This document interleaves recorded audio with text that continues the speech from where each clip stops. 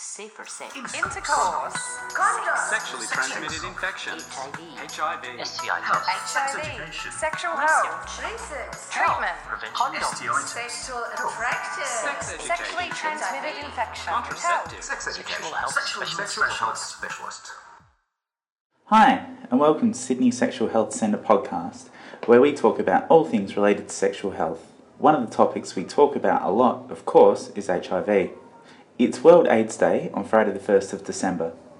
World AIDS Day has been held every December since 1988 to raise awareness of HIV and AIDS, as well as providing an opportunity for our communities to acknowledge and remember people lost to the virus.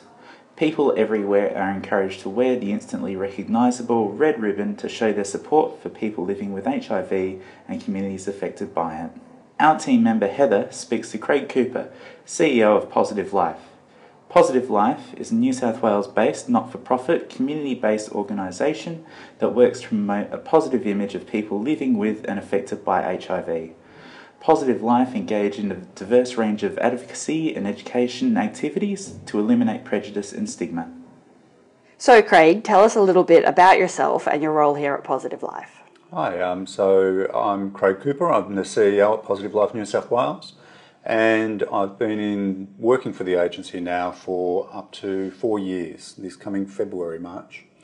I've been involved in the organisation for over 10 years, and I think it's really exciting that New South Wales Government continues to be committed to consumer representation and ensuring that people living with HIV have a voice within the health system and the research agenda. So one of the main goals of Positive Life is to advocate on behalf of people living with HIV. You engage in lobbying to promote optimum well-being, care and support for people living with HIV, their partners and their families.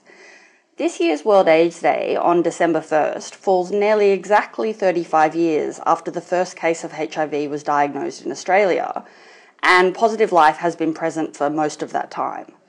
There's obviously been enormous change over that period of time, far too much to fit into one interview. But thinking specifically about your organisation, what would you say has been your greatest achievement for the communities that you work with? I think the greatest achievement that Positive Life New South Wales and people living with HIV has been their level of engagement with the health system. We now have 95% rates of people living with HIV on antiretroviral medications, and if it wasn't for the voice of people living with HIV in the scenario with clinicians, health policy writers and also researchers, we wouldn't have had access to the medications the way that we do today, and we wouldn't have so many people living well with HIV that we do in New South Wales and Australia. So that's a big part of the work you do, isn't it? Emphasising living well with HIV. Yep, that's one of the main elements, is to make sure that people have a good quality of life, well engaged in life and with a treatment and care provider, such as a doctor or an S100 prescriber, to make sure that they're able to do what they want to do in life. Buy a house, have a baby, get married, whatever the person wants. So there should be no limitation or reason just because you're living with HIV that your life needs to be any different to anybody else. So part of the theme of this year's World AIDS Day focuses on ending stigma against people living with HIV, and this has been a huge part of the work of Positive Life over the years. Do you think that this work has been effective? It has been. An example of one of the outcomes was through systemic advocacy, ensuring that we had better access to medications. Typically, we were only able to get our medications from a hospital pharmacy, whereas today we can now get our HIV medication from a local chemist like everybody else.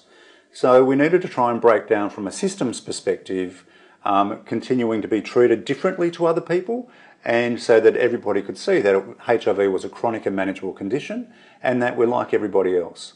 So in the past, we've dealt with stigma and discrimination through systems changes and through systemic advocacy. And today, what we're trying to do is work with New South Wales Health and other sector partners to start addressing stigma and discrimination more head-on rather than from systems reform. Because we know we get constant feedback from people living with HIV throughout New South Wales that stigma and prejudice and privacy, these are still really important things, and it hasn't shifted that much So even though we've gotten some gains in some areas, such as community dispensing of HIV medications, there's other areas that people are still feeling stigmatised or discriminated against.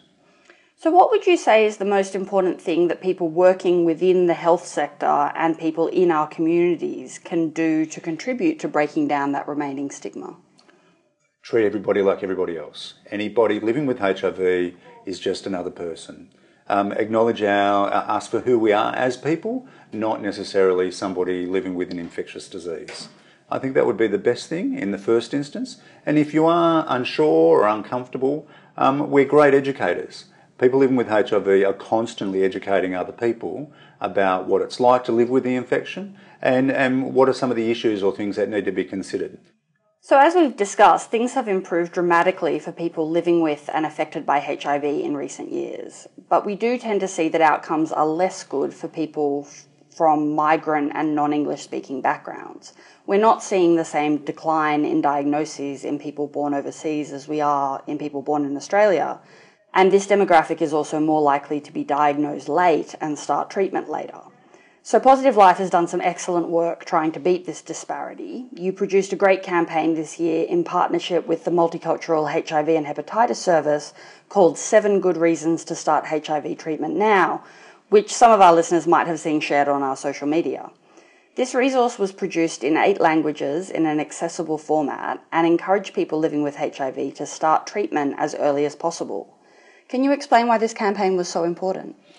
Well, mainly because of the divergence. At this point in time, there is too much of a disparity going on, and the concern is from a health equity perspective and an inclusion perspective that there are sections of our community that are being left behind.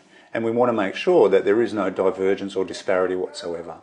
So, trying to communicate with different sections of our community in ways that they can understand or can relate to, because typically mainstream messaging won't engage with them. They won't see it as being relevant for them.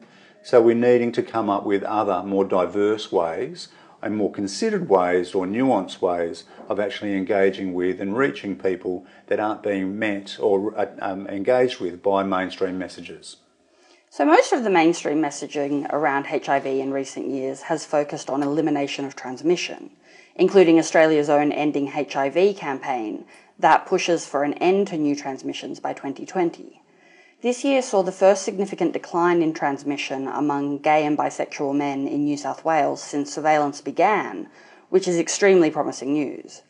What do you believe is the most important step we need to take to meet that 2020 target? We need to start working out how to identify and work with late presenters. It's the one thing now for the last 15 years, the number of people that are being diagnosed in New South Wales as a late presenter has not shifted. So even though we're seeing declines in transmission rates among Australian-born gay men, that's fantastic. So that's a really good achievement that needs to be celebrated. And the reason that's occurring is because gay men are engaging with health services, the prevention agenda, and because so many people living with HIV are now on treatments and are not infectious in any way. So what we need to do is we need to refocus our efforts, not stop doing anything. We need to keep on doing everything that we're already doing in terms of high testing rates, high treatment coverage, high prevention messaging within the community. All of that needs to continue. But what we need to do now is start working out from a nuancing perspective how we reach late presenters and how we work with populations that aren't well engaged with health services the way they need to be. So when we do meet that target, when we eliminate new transmissions of HIV in our communities, what does that mean for people currently living with HIV? What's the next big target for organisations like yours who work with the positive community? Making sure that we remain engaged and motivated with the health system, making sure that there is no disease progression and there are no further diagnoses in terms of other morbidities such as cancer, cardiovascular disease, diabetes, renal failure. So there's a number of things that we need to do to make sure it's not just about viral suppression. It's about managing all the other health issues that may arise as a result of the infection and ensuring that we remain healthy and engaged in care. And that brings us back to that living well thing you were talking about earlier. Quality of life. That was Craig Cooper from Positive Life speaking to our own Heather about World AIDS Day. This World AIDS Day, we encourage all Australians to educate yourself and each other about HIV. Learn how it's transmitted and how to prevent transmission. Challenge stigma around people living with HIV wherever you encounter it, and help work towards a world without discrimination against HIV.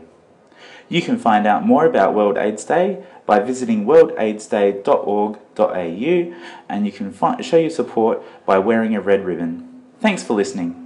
Share this podcast around to raise awareness, and don't forget to subscribe to hear more from us in the future.